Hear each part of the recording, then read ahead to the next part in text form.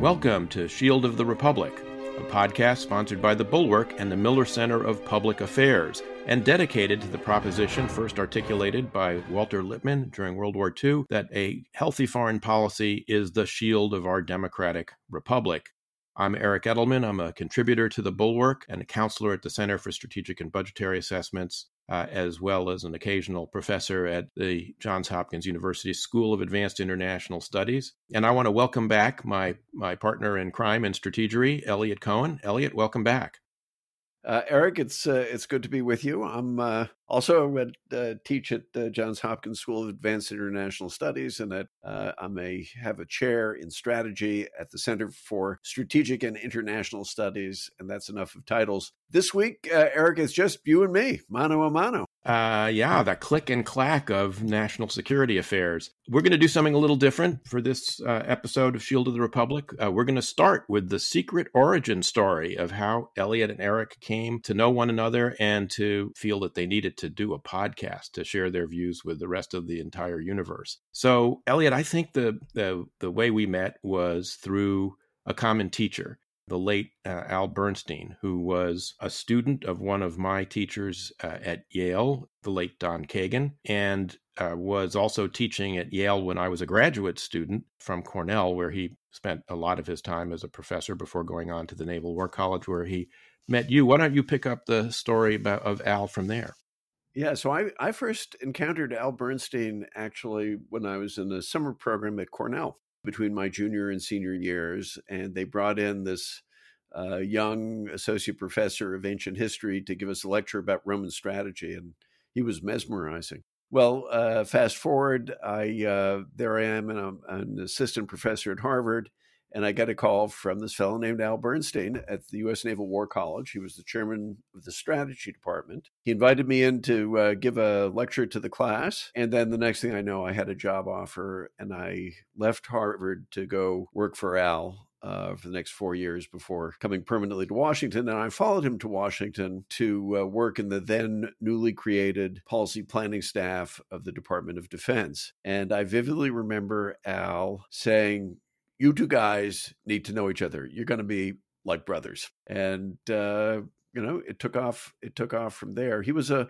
wonderful man, really. He was an ancient historian. He could always dial up the Brooklyn, but of course he was a Cornell, Yale, Oxford educated ancient historian. He was a magnificent teacher, and he was a really inspiring leader. He was a guy who had his flaws, but also someone who was a joy to work with. And he inspires me down to the current day. Yeah, it's true. Honestly, rarely a day goes by where I don't think about Al. He was one of the three great teachers to whom I referred in the introduction to my PhD dissertation at Yale, along with Walter Lefebvre, another great teacher who was in the same history department, actually, as Al at Cornell. And, I still think about Al kind of perched on my shoulder occasionally, counseling me, not just on matters historical, but on matters personal and other things. He was really a remarkable person. Yeah, and he was courageous. He lived through Cornell during some very difficult times in the late 60s. It was one of the reasons why he had a truly magnetic sort of relationship with the officers at the Naval War College. They could tell there was a kindred spirit. And he's still very much an inspiration. It's in a way, he's an inspiration indirectly in the sense that you realize when you encounter somebody like Al and you look back on them 20, 30 years later, what an impact they had. And that encourages you to do your best as a teacher or as a boss, because you may not fully understand the impact that you have on somebody who's just starting out. And it can be quite profound the way Al's was. So there we were in the policy planning staff of the Defense Department. We overlapped rather briefly, and then we ended up working together later on in the George W. Bush administration. Maybe you want to talk a little bit about what we did there. Yeah, I was in 2005 serving as U.S. ambassador to Turkey, when I got a phone call from Donald Rumsfeld asking me if I would like to come back and be considered for the position of Undersecretary of Defense for Policy. And I did come back and interview with Rumsfeld, and somewhat to my surprise, because I didn't think the interview went that well, I was offered the job. And then about a year and a half later, as I recall, you called me and told me that Condoleezza Rice, the then Secretary of State, had asked you to come be her counselor, which I was extremely enthusiastic about, delighted to have you as an interagency partner. And the two of us actually got to do a lot of work together, because both of us, I think, were concentrating our time on Iraq and Afghanistan, understandably. And the result was that we got to travel together quite a bit, both to Iraq and Afghanistan, but also to London and Paris, where we both put in a lot of effort trying to repair a lot of the relationships that had been damaged by the Iraq War, and get those alliance relations back into the kind of shape that they needed to be in. Yeah. And I will say, during that experience, you taught me a lot about what it is to do alliance maintenance, and a kind of critical diplomacy that I think most people are not aware of. I often tell people that by the end of the George W. Bush administration, in its second term, we were actually on great terms with the French, which is the case. And you deserve a disproportionate share of the credit for that. We got to work together on a couple of crises, including when we discovered that North Korean nuclear reactor in Syria. That was an education in itself. We got to try to mop up the damage after the intelligence community decided to release a national intelligence estimate on Iran that A, I think was wrong, and B, ended up blindsiding our allies. And then we just spent a lot of time, towards the end of the day, when we were both frustrated, the what was the machine called? A Tandberg would flash into life, and there you were complaining about some of the people you had to deal with, and I was complaining about some of the people I had to deal with. The bottom line, of course, ended up being that you asked me to come join you at Johns Hopkins SAIS after I left government, after we both left government at the end of the Bush 43 administration, and actually was one of the greatest examples of bait and switch ever, because you offered to team teach a course with me, which you did for all of one semester, before then throwing me in the deep end and saying, okay, over to you, pal, you can do all this teaching on your own now. Although I have to say, I learned a lot from a master teacher about how to teach a class. And so I'm grateful that you at least gave me the opportunity to do that before, making me a solo. Well, I figured you could handle it. So let's look, we learned a lot from each other in a variety of ways. I think we're also quite similar in that we are quite deeply rooted in history.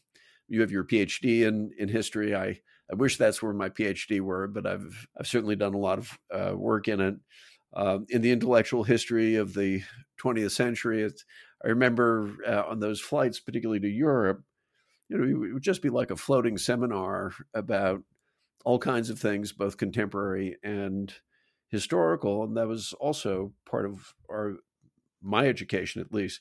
I'm curious, Eric. Obviously, we disagree about various things, usually at the margins.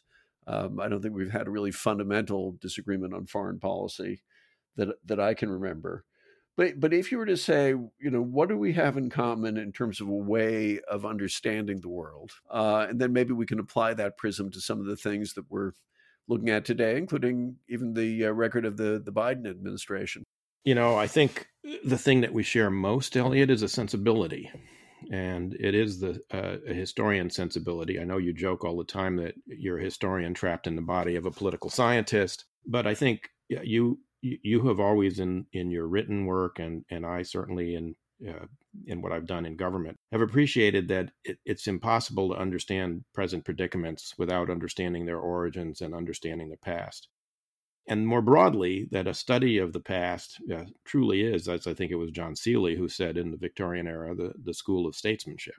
Not because history provides you with a cookie cutter that allows you to, replicate, from different past historical experiences, prescriptions for what one should do now. In that sense, history, I don't believe, is a policy science. It's not prescriptive, but it does give you a range of different human responses to different kinds of situations, and helps you, I think, reach better judgments about what people might or might not do in specific situations that you have to face in government. And in that sense, I think we both had the experience from kind of different ends of the telescope of having both the historical experience and knowledge and then the practical application at various points in our lives. And that's, to me, the thing that, has bound us together.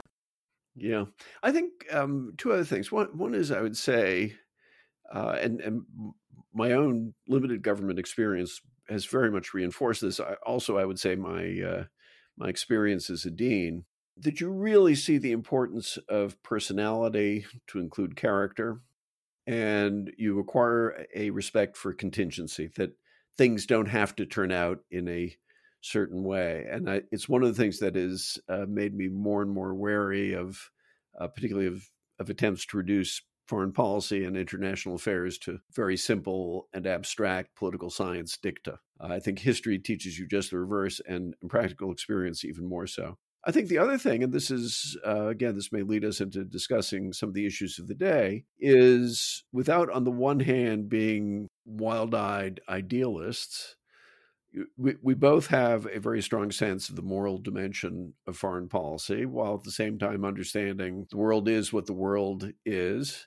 and one has to be realistic about it. I mean, you have a whole bunch of proverbs, which I often quote, usually with attribution. Things like the art of diplomacy is the art of saying "nice doggy" while you look around for a rock. And I think that's one of the things that is hardest to keep in balance, that awareness that on the one hand, there has to be a moral dimension for a whole bunch of reasons. You wouldn't want to be Talleyrand or Metternich. But in any case, if you're an American, you really can't be, because that's just not the nature of our system. On the other hand, you do have to deal with the world as it is, and you do have to deal with imperfect solutions, and sometimes even with moral compromises. And that's, to my mind, that's one of the most interesting things about American foreign policy, more than the foreign policy of most other countries. We have to balance both. I agree with that. And on the personality side, I think you and I have both had this conversation, which is that when you think about the various meetings we attended in the Situation Room, meetings of the principals, the National Security Council principals, or the deputies, the sub-cabinet level members, that if you went around the room and put a little cartoon bubble over everybody's head with their IQ, the variance would be very minor. Everybody in there, with a few exceptions, is usually pretty smart. But if you had that same cartoon bubble over their heads with their emotional intelligence quotient, the variance would be a lot greater. And so the role that personality plays in this really, can't be gainsaid, I don't think, at all. It's hugely important. The other thing I admire about you, and you won't be surprised by this, I think, is that you're really a polymath. I mean, again, you're a political scientist by trade, but your interests are very Catholic with a small c, which is why you're now writing a book about Shakespeare and strategy. So, and as you know, from indulging me on our trips to Paris, where I tried to buy up every possible work, written by Raymond Daron, the great French scholar, strategist, and polymath, I deeply admire people who have that kind of intellectual breadth. Well, I could sling the compliment back at you in the same way, but I do think let's maybe go a bit beyond mutual admiration, however sincere.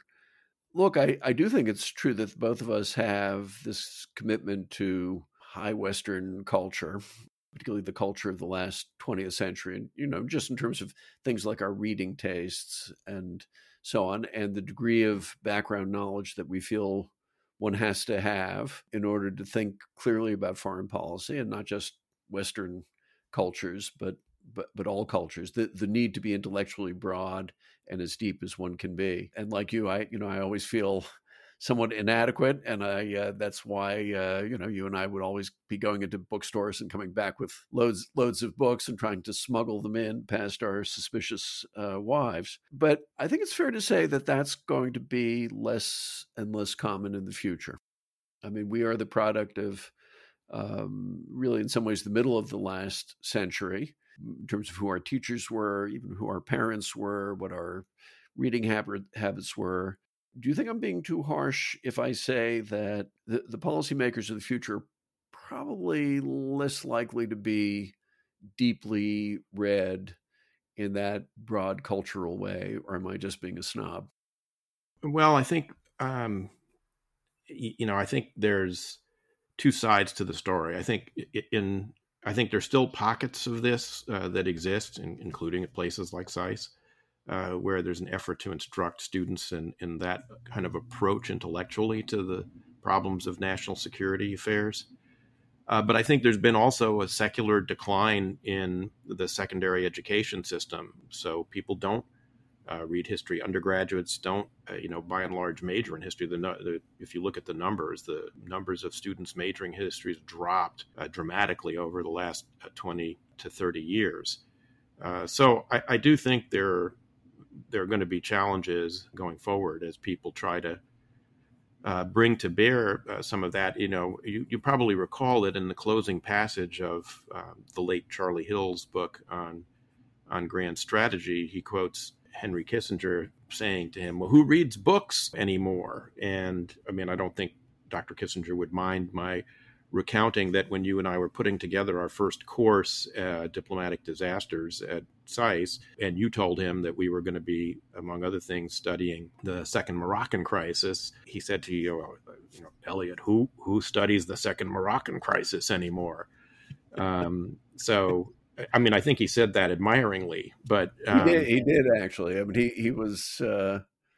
He was pleased by it. But, look, it's also true that our reading habits were shaped and were thoroughly formed before the internet became a thing. And this is not a pejorative comment about people who are younger, but just the fact is most people are acquiring their information by doing a lot of surfing of the internet with all of its extraordinary riches of things to read. And that's not the same thing as plowing through a stack of books. I want to go back to something that we were talking about earlier, and maybe I can use this as a segue to get us talking about the world of today. One of the things I took away from my experience of working with you in government was so much depends. I decided I didn't agree with that famous Graham Allison dictum, where you stand depends on where you sit. In other words, that bureaucratic positioning really determines the positions you take. And instead, it seemed to me that government is driven much more by leagues of like-minded people who, yes, will have different vantage points. State and defense will not always agree on all sorts of things. But if you have people who have similar sets of values, a similar frame of reference, in some ways you're going to be a lot better off because you can coordinate things a lot better. And I really do feel that was the experience of the last few years of the Bush administration, not just where I personally or you personally was involved. A, do you agree with that? But B, I'm curious to know, what do you think from what you can tell now of the Biden team? And how would you assess them from that point of view? It's a great question. And so first on the general point, the picture that people have sometimes of the interagency process when it's described in government is of these sort of titanic clashes between defense and state, or between the NSC and some other the CIA or some other agency or element of the government. And I always, during the course of my career, tried to be aware of the fact that every day there were going to be a panoply of new subjects, on the agenda. And someone who might be my bureaucratic ally one day was going to be, on the other side the next day, but maybe back on my side on some other subject. And so tried to paraphrase Palmerston, I tried to have no permanent enemies. I mean, I didn't have permanent allies either, but I tried to have no permanent enemies in government and to try and work with people who were like-minded on different issues to try and accomplish different things. So I do agree. On the more specific question of the Biden team, I will confess that I've been a little bit surprised that they have not done quite as well over the course of the first year as certainly I hoped they would do, but even as I anticipated they would do. And maybe we can get into some of the reasons why their performance has been perhaps less than some of the parts, in the sense that all of the people are bright, capable, have experience at senior levels. Yet the performance has been sort of just less than one might have hoped. And I think there are a couple of reasons for that. I'd be interested in whether you agree with that. Let me just start with one. I think that the team that President Biden has arrayed around himself is not a team of rivals, as Doris Kearns Goodwin famously depicted Lincoln's Civil War cabinet, and as President Obama tried to create by, bringing Hillary Clinton on and having Joe Biden as his vice president, and others who had been, in politics with him. This is really a team that is by and large united by personal service to Joe Biden. And in that sense, it's sort of, rather than a presidential national security team, it's sort of the greatest Senate staff ever. And I'm not sure that model works when you're trying to execute a policy, in part because I don't think there's anybody in that group who's a peer of the president who can walk in and say, Mr. President, you either really screwed something up here, or what you're proposing really is going to take us in the wrong direction. We need to think about X, Y, or Z. And I'm just curious whether you agree with any or all of that. Yeah, I agree with that. I've never quite liked the team of rivals phrasing because, frankly, they caused Lincoln an enormous set of headaches. I mean, he had some very, very strong personalities who were soon united by a devotion to him. And the ones I would pick out would be William Seward, the Secretary of State, and then later on Stanton, the Secretary of War, both of whom had their own ambitions, but really pushed those aside in commitment to Lincoln. But the point is there that I think Lincoln could accept and felt perfectly comfortable with people who were strong personalities who would be laying out different views, sometimes opposed views. And then he was, quite comfortable then making a decision. I don't get the sense that Biden wants that. There have been presidents who have. I think the one who never gets nearly enough credit is Gerald Ford, who had some extremely strong personalities in his cabinet who disagreed with one another, including, of course, there's George Shultz, who was a forceful character, and Kissinger and others. And Schlesinger and Rumsfeld. There was no shortage of powerful figures there. Right. And he made it clear that was just fine. I don't think Biden does that. And so I'm like you, I'm disappointed. I think Biden turns out to be more stubborn, more willful, more certain that he is right, more testy, I think, than I anticipated. And I don't know if that's personality or age, which it could be. I think we all get a little bit testier the older we get. But whatever it is, I think that's that is missing. And I think when you go through the personalities one by one, as admirable as they may be as individuals, they're not likely to do that. I mean, Tony Blinken, very bright, very charming, right views on a lot of things. Still, he worked for Biden this whole time, and right. That doesn't make you the one who's likely to say you're wrong. Lloyd Austin, good, solid, loyal general. That doesn't mean that you're going to be a Caspar Weinberger or somebody like that, or Don Rumsfeld or Dick Cheney, and so on. So, I think that's really, or Bob Gates.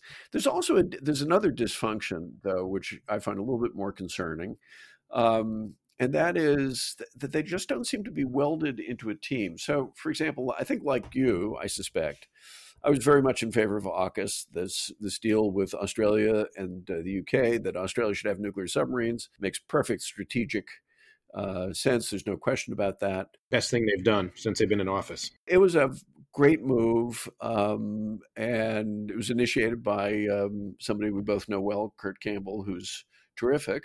But we did it at the expense of really dissing the French, who can be difficult, but are also extremely valuable allies and have had a reason to feel displeased about it.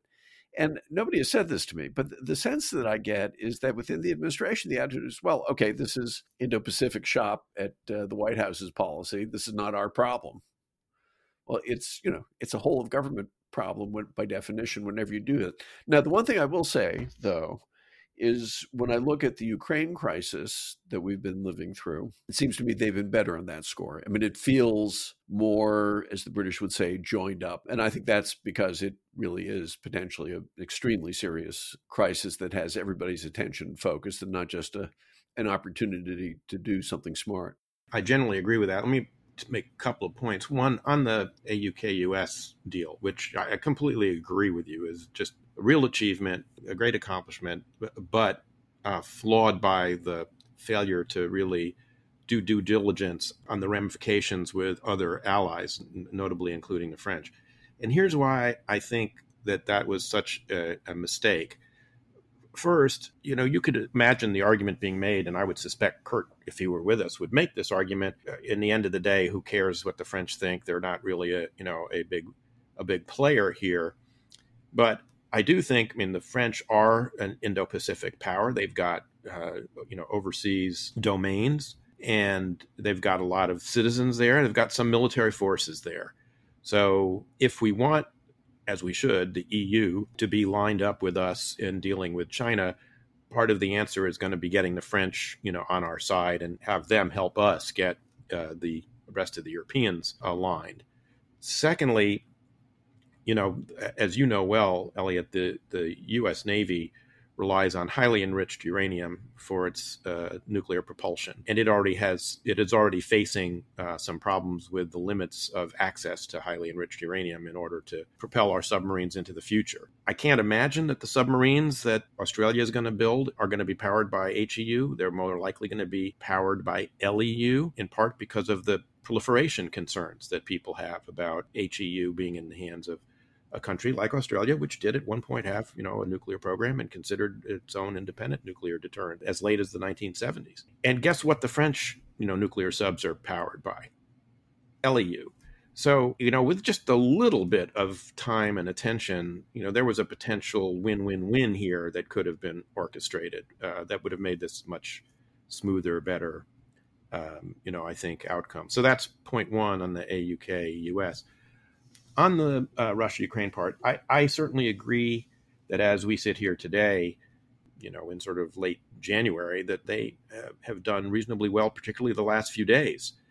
I do think it started a little rockier when you think back on the whole administration's 1 year term.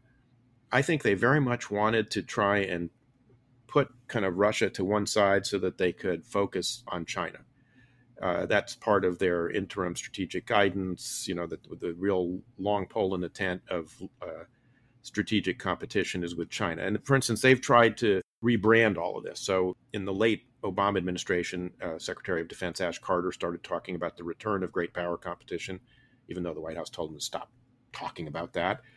And in the Trump administration, that was very explicitly the framing for the national security strategy and national defense strategy of the Trump administration, great power competition.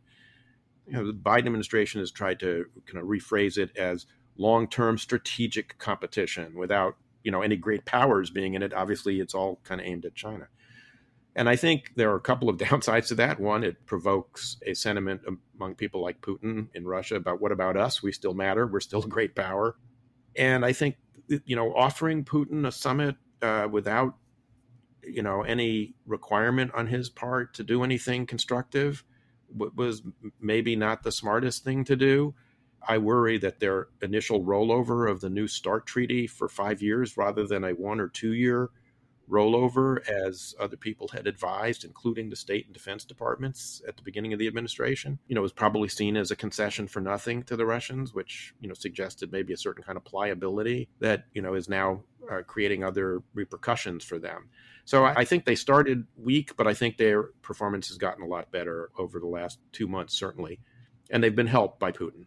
So that's for sure. I want to seize on just one of the things you said, because as you know, I have my hobby horses, and I always appreciate an opportunity to saddle up and ride one.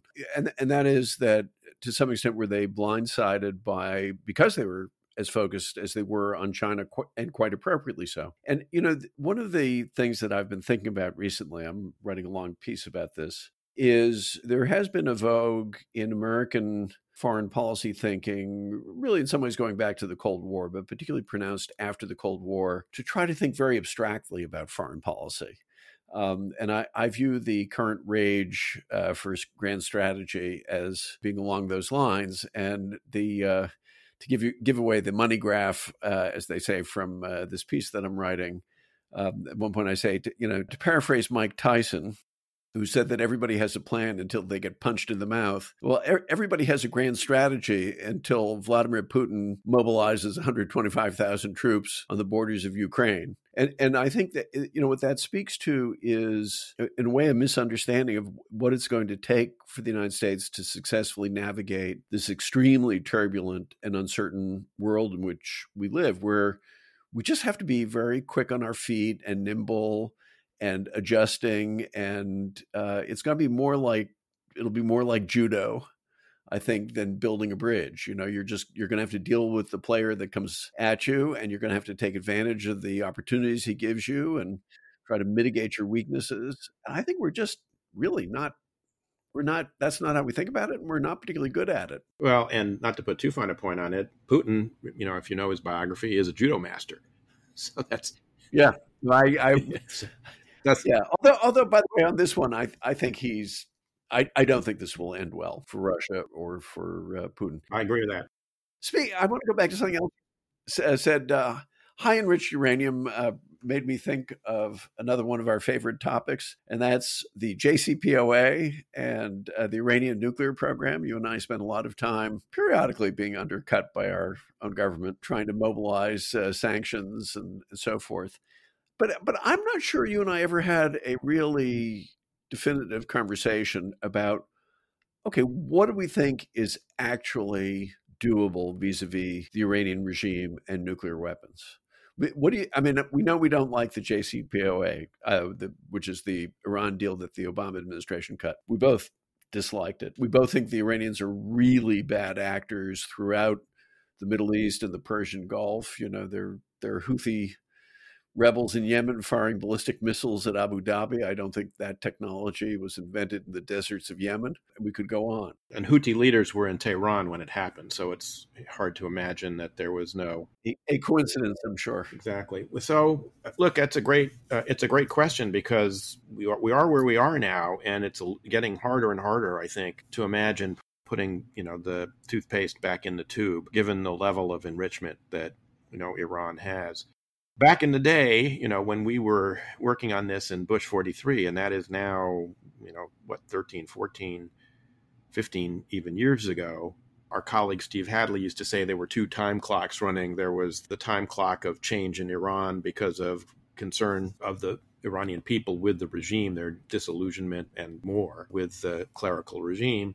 And then the other time clock was the nuclear time clock, as Iran mastered the various technologies that are required to have a nuclear weapon. And luckily, that, of course, building a nuclear weapon, thank God, is rocket science. And it's not so much that the science is a mystery to people, but the engineering is actually quite demanding. And that has given us, maybe more time than some people would have anticipated. But I still think that those two time clocks are kind of operative. I still think that the regime is deeply unpopular. I think we haven't done nearly enough to exploit that, to encourage Iranians who have historically taken things into their own hands, going back to the beginning of the 20th century, to replace regimes that were authoritarian and autocratic, including the overthrow of the Shah in 1979. And, we frankly are, with Russia, with China, and with Iran, going back to the show that we taped with your CSIS colleague, Seth Jones, those three countries are actively waging political warfare against the United States. And we have unilaterally disarmed in that dimension. And my view is we ought to be waging political warfare against all three of them. So I as you and I frequently say to each other, I agree with that, every element of that, including the commas, the ands, and the thus. But here's the irony in all that. Quite sincerely, I believe, the Russians are convinced that the color revolutions and all that in Eastern Europe were the result of careful, adroit, cunning, effective American political warfare. And I dare say that there are parallel beliefs in Iran and China.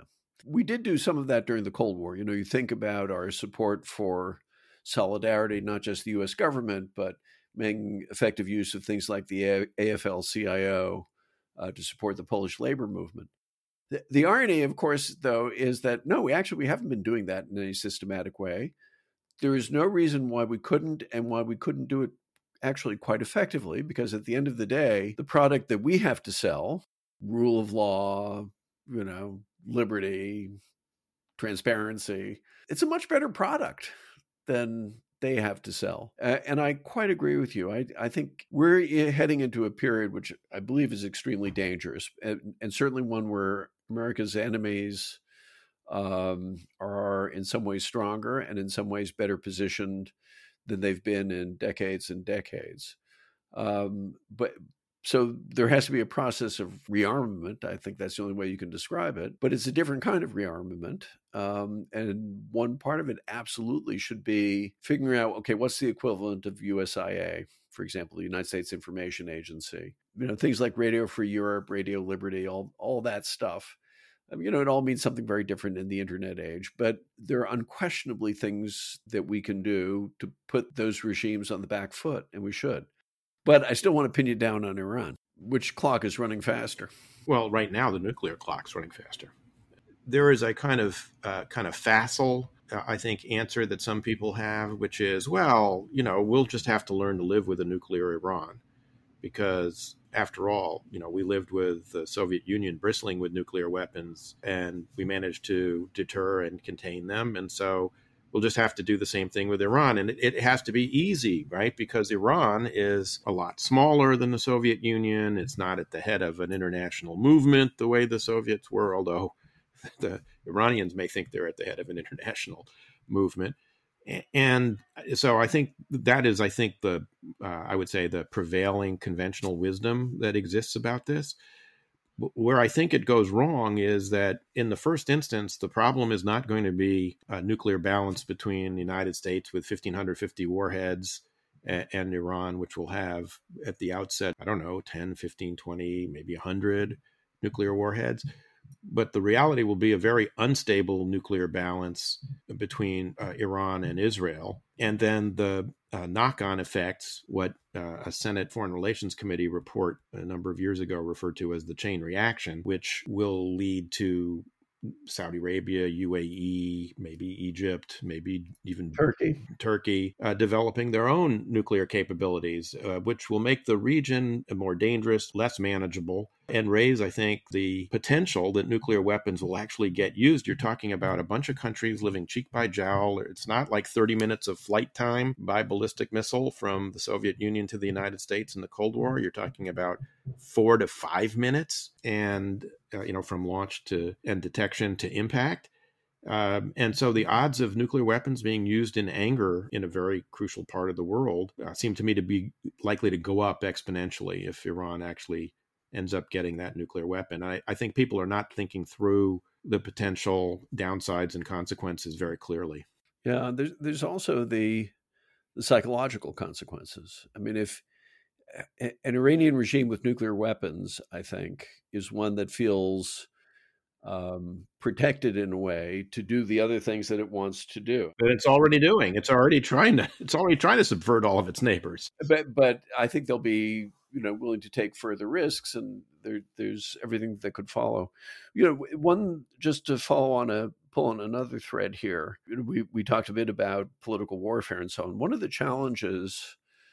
One of the reasons why one simply can't rely on the Iranian regime, or for that matter, the Russian regime, to collapse of its own accord, despite the fact that they, are economically unsuccessful and corrupt and repressive and all that. The thought that strikes me is that what the Greeks would call the techne of repression has gotten so much more sophisticated, whether it's technology or organization or tactics. And the bad guys share this stuff, and they're very good at it. I mean, the Chinese for sure, but also the Russians, and indeed the Iranians. And that, I think, unfortunately, is one of the lessons of the last major set of demonstrations that you had in Iran well over a decade ago. Was interviewed a former student of mine who happened to be there on the ground. And I was just really struck by his description of just how professionally and effectively the police went about nabbing leaders and controlling crowds, intimidating people. They don't have to rely on mass terror in quite the same way that they did before. You look at the Chinese regime, which is extremely repressive. They're just extremely skilled at doing things like pressuring people through their families, all kinds of financial things they can do, and so forth. And that I don't think we've fully accepted that. There is a kind of naive belief that the good guys are always bound to win because they're the good guys. And perhaps this is another view that we share: is the good guys don't necessarily win because they're the good guys. Yeah, I mean, this goes back obviously to the show we had with our mutual friend Ann Applebaum. The bad guys are winning right now for many of the reasons you just articulated. I think we've been complacent because the information revolution beginning in the 1980s, the telecommunications revolution, was an important part in undermining the Soviet Union and bringing the Cold War to an end without anybody firing a shot, with essentially our adversary, collapsing. Now, a lot of that had to do with people in the Eastern Bloc and in the Soviet Union. Some of it had to do with things we did to help empower them. Some of it had to do with circumstances we created through controlling technology that got into the East Bloc, etc. But I think it led to a sort of facile conclusion that all these technologies ultimately, benefit the good guys. And as you just said, the current circumstance seems to be that whatever that might have happened in the 80s and 90s, the bad guys have figured out how to make the technology actually work for them, rather than for the dissidents and for the folks who want to see freedom and democracy and liberty and all those good things happen to their societies. Elliot, I want to go to one other issue that we haven't talked about, but I kind of think is almost the elephant in the room about the first year of the Biden administration, and that's Afghanistan. Both you and I spent a lot of time in government on Afghanistan in the Bush 43 administration when we were working together, traveled there together. How did you feel? I mean, I really want to, typically we don't talk about our emotions on this, but I know that I went through a lot of emotional turmoil in August over this, and I'm just curious whether you did the same. I usually don't lose sleep over international events. I had trouble sleeping that week.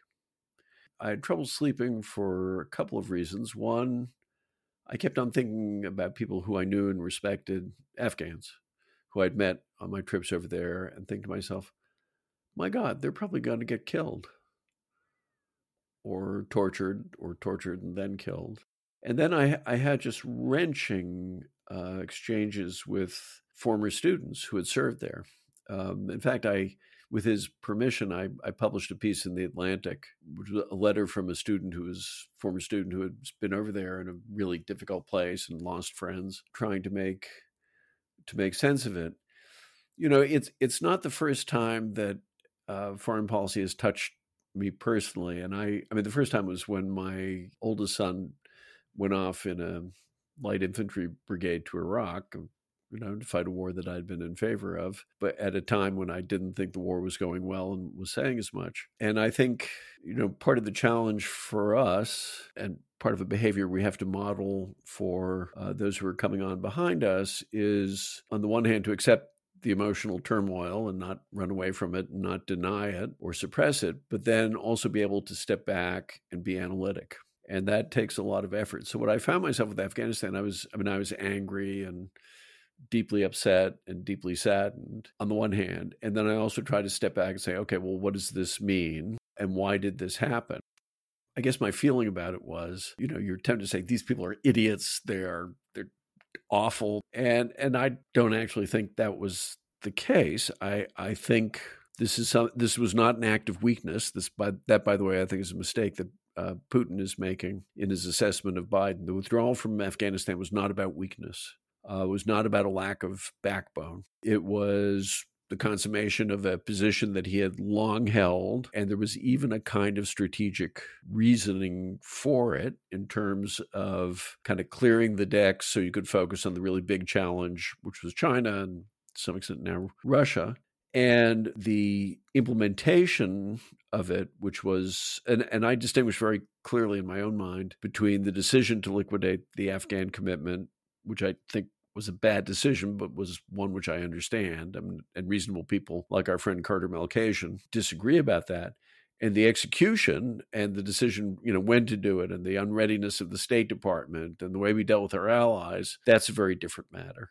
And that was just appallingly badly handled. And it was an act of systemic incompetence by highly intelligent people, some of whom are quite experienced. And that's it's hard to wrap your head around the compatibility of those two things, but I think one has to. So those are my somewhat incoherent reactions. What were yours, and what are yours now? Yeah, I mean, I went through a lot of turmoil as well. I was in the process of trying to help a number of people get in contact with various U.S. government agencies, trying to extricate people from Afghanistan. I mean, I obviously disagreed with the decision. I understand, as you laid out, the rationale for it, and it's clearly something that Biden had been committed to for a long time.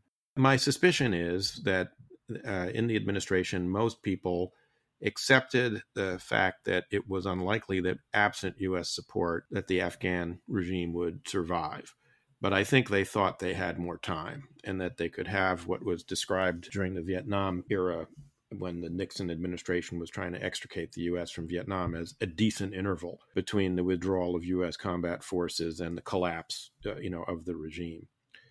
But what I can't kind of get around is I know that from talking to folks in government, that as this was all playing out, the intelligence community was continuously shortening its timelines. And there's no doubt that they were telling people that. And moreover, it should have been clear to people that the Afghan security forces couldn't survive without some of the things that we provided, like contractor support and, absolutely critical mission planning capabilities that we have that are kind of unique, but which we trained the Afghans to rely on in order to fight. And not to mention, of course, air power, airstrikes, et cetera.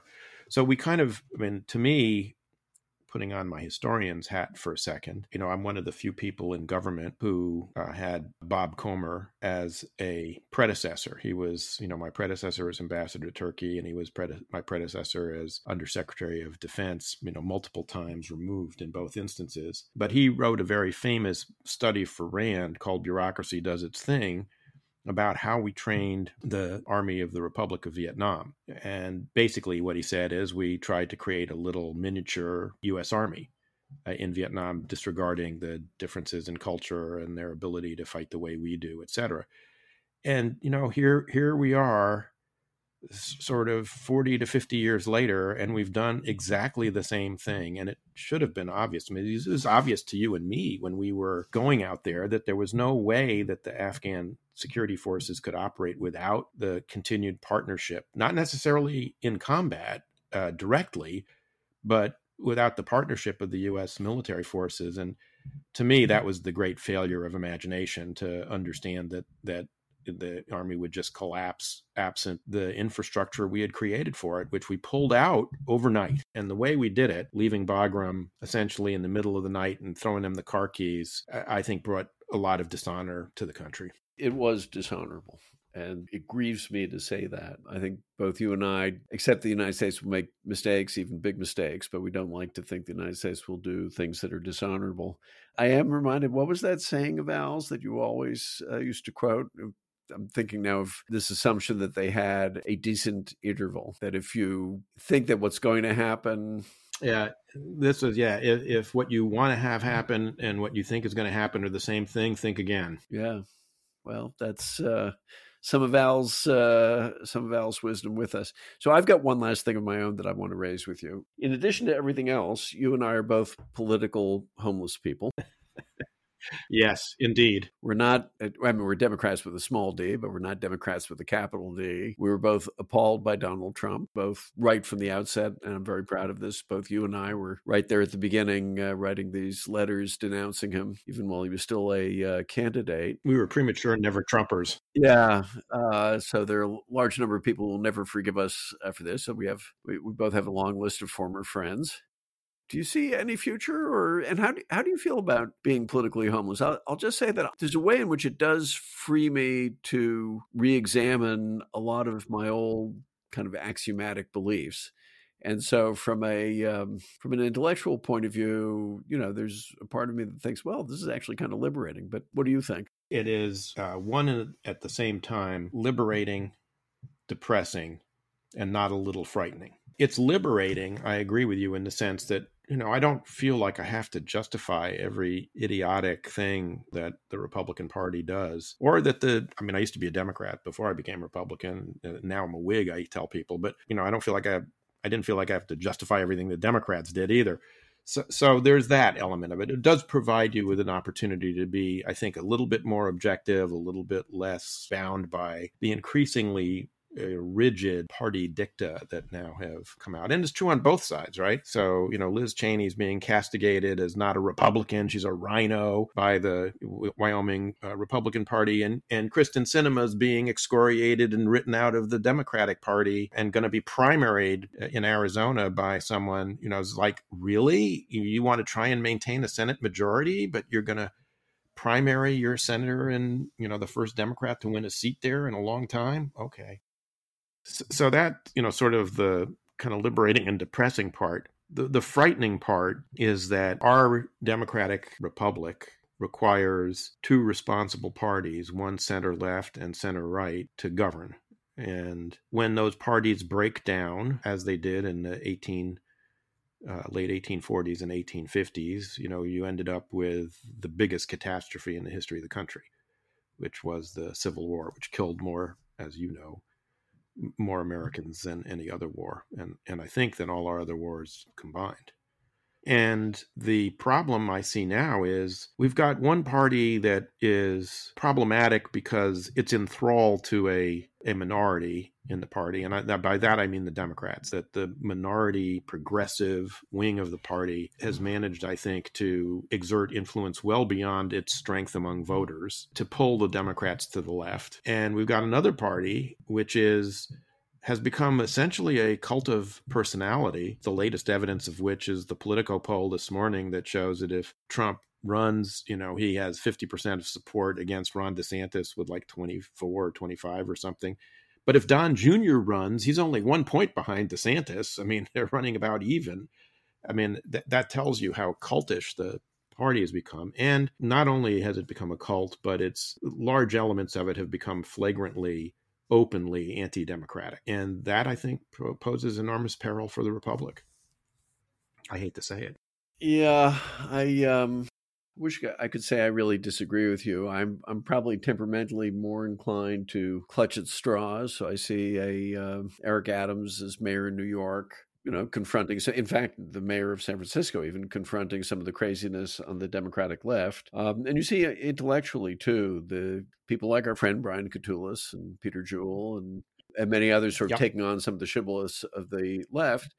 And then on the right, again, from an intellectual point of view, there is a kind of saving remnant that's actually quite articulate and forceful. Largely found in the Bulwark and its audience. Yes, of course. But, you do have, you and I differed a little bit about this. I'm kind of glad that Glenn Youngkin is the face of a sort of a state party in Virginia. You don't live in Virginia.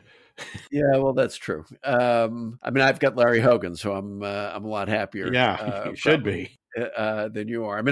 I would have been an old-fashioned New England Republican, but that's a separate screed. Yeah, I'm not really a Whig. I think I'm a Rockefeller Republican. Oh, I wouldn't say Rockefeller. I would say I'm sort of a Leverett Saltonstall, Charles Francis Adams, William Seward kind of Republican. But we can quibble about that. It doesn't matter because they're both as extinct as the dodo. So, well, let's hope that we're both really wrong on that one, because it is a concern. But I will just say it's always a joy to talk to you, Eric. It really is. Well, I think we've probably exhausted the first year of the Biden administration. We will be back in the future with other guests and no doubt other topics to talk about. But for today, that's all from Shield of the Republic. Thank you, Elliot. Thank you, Eric.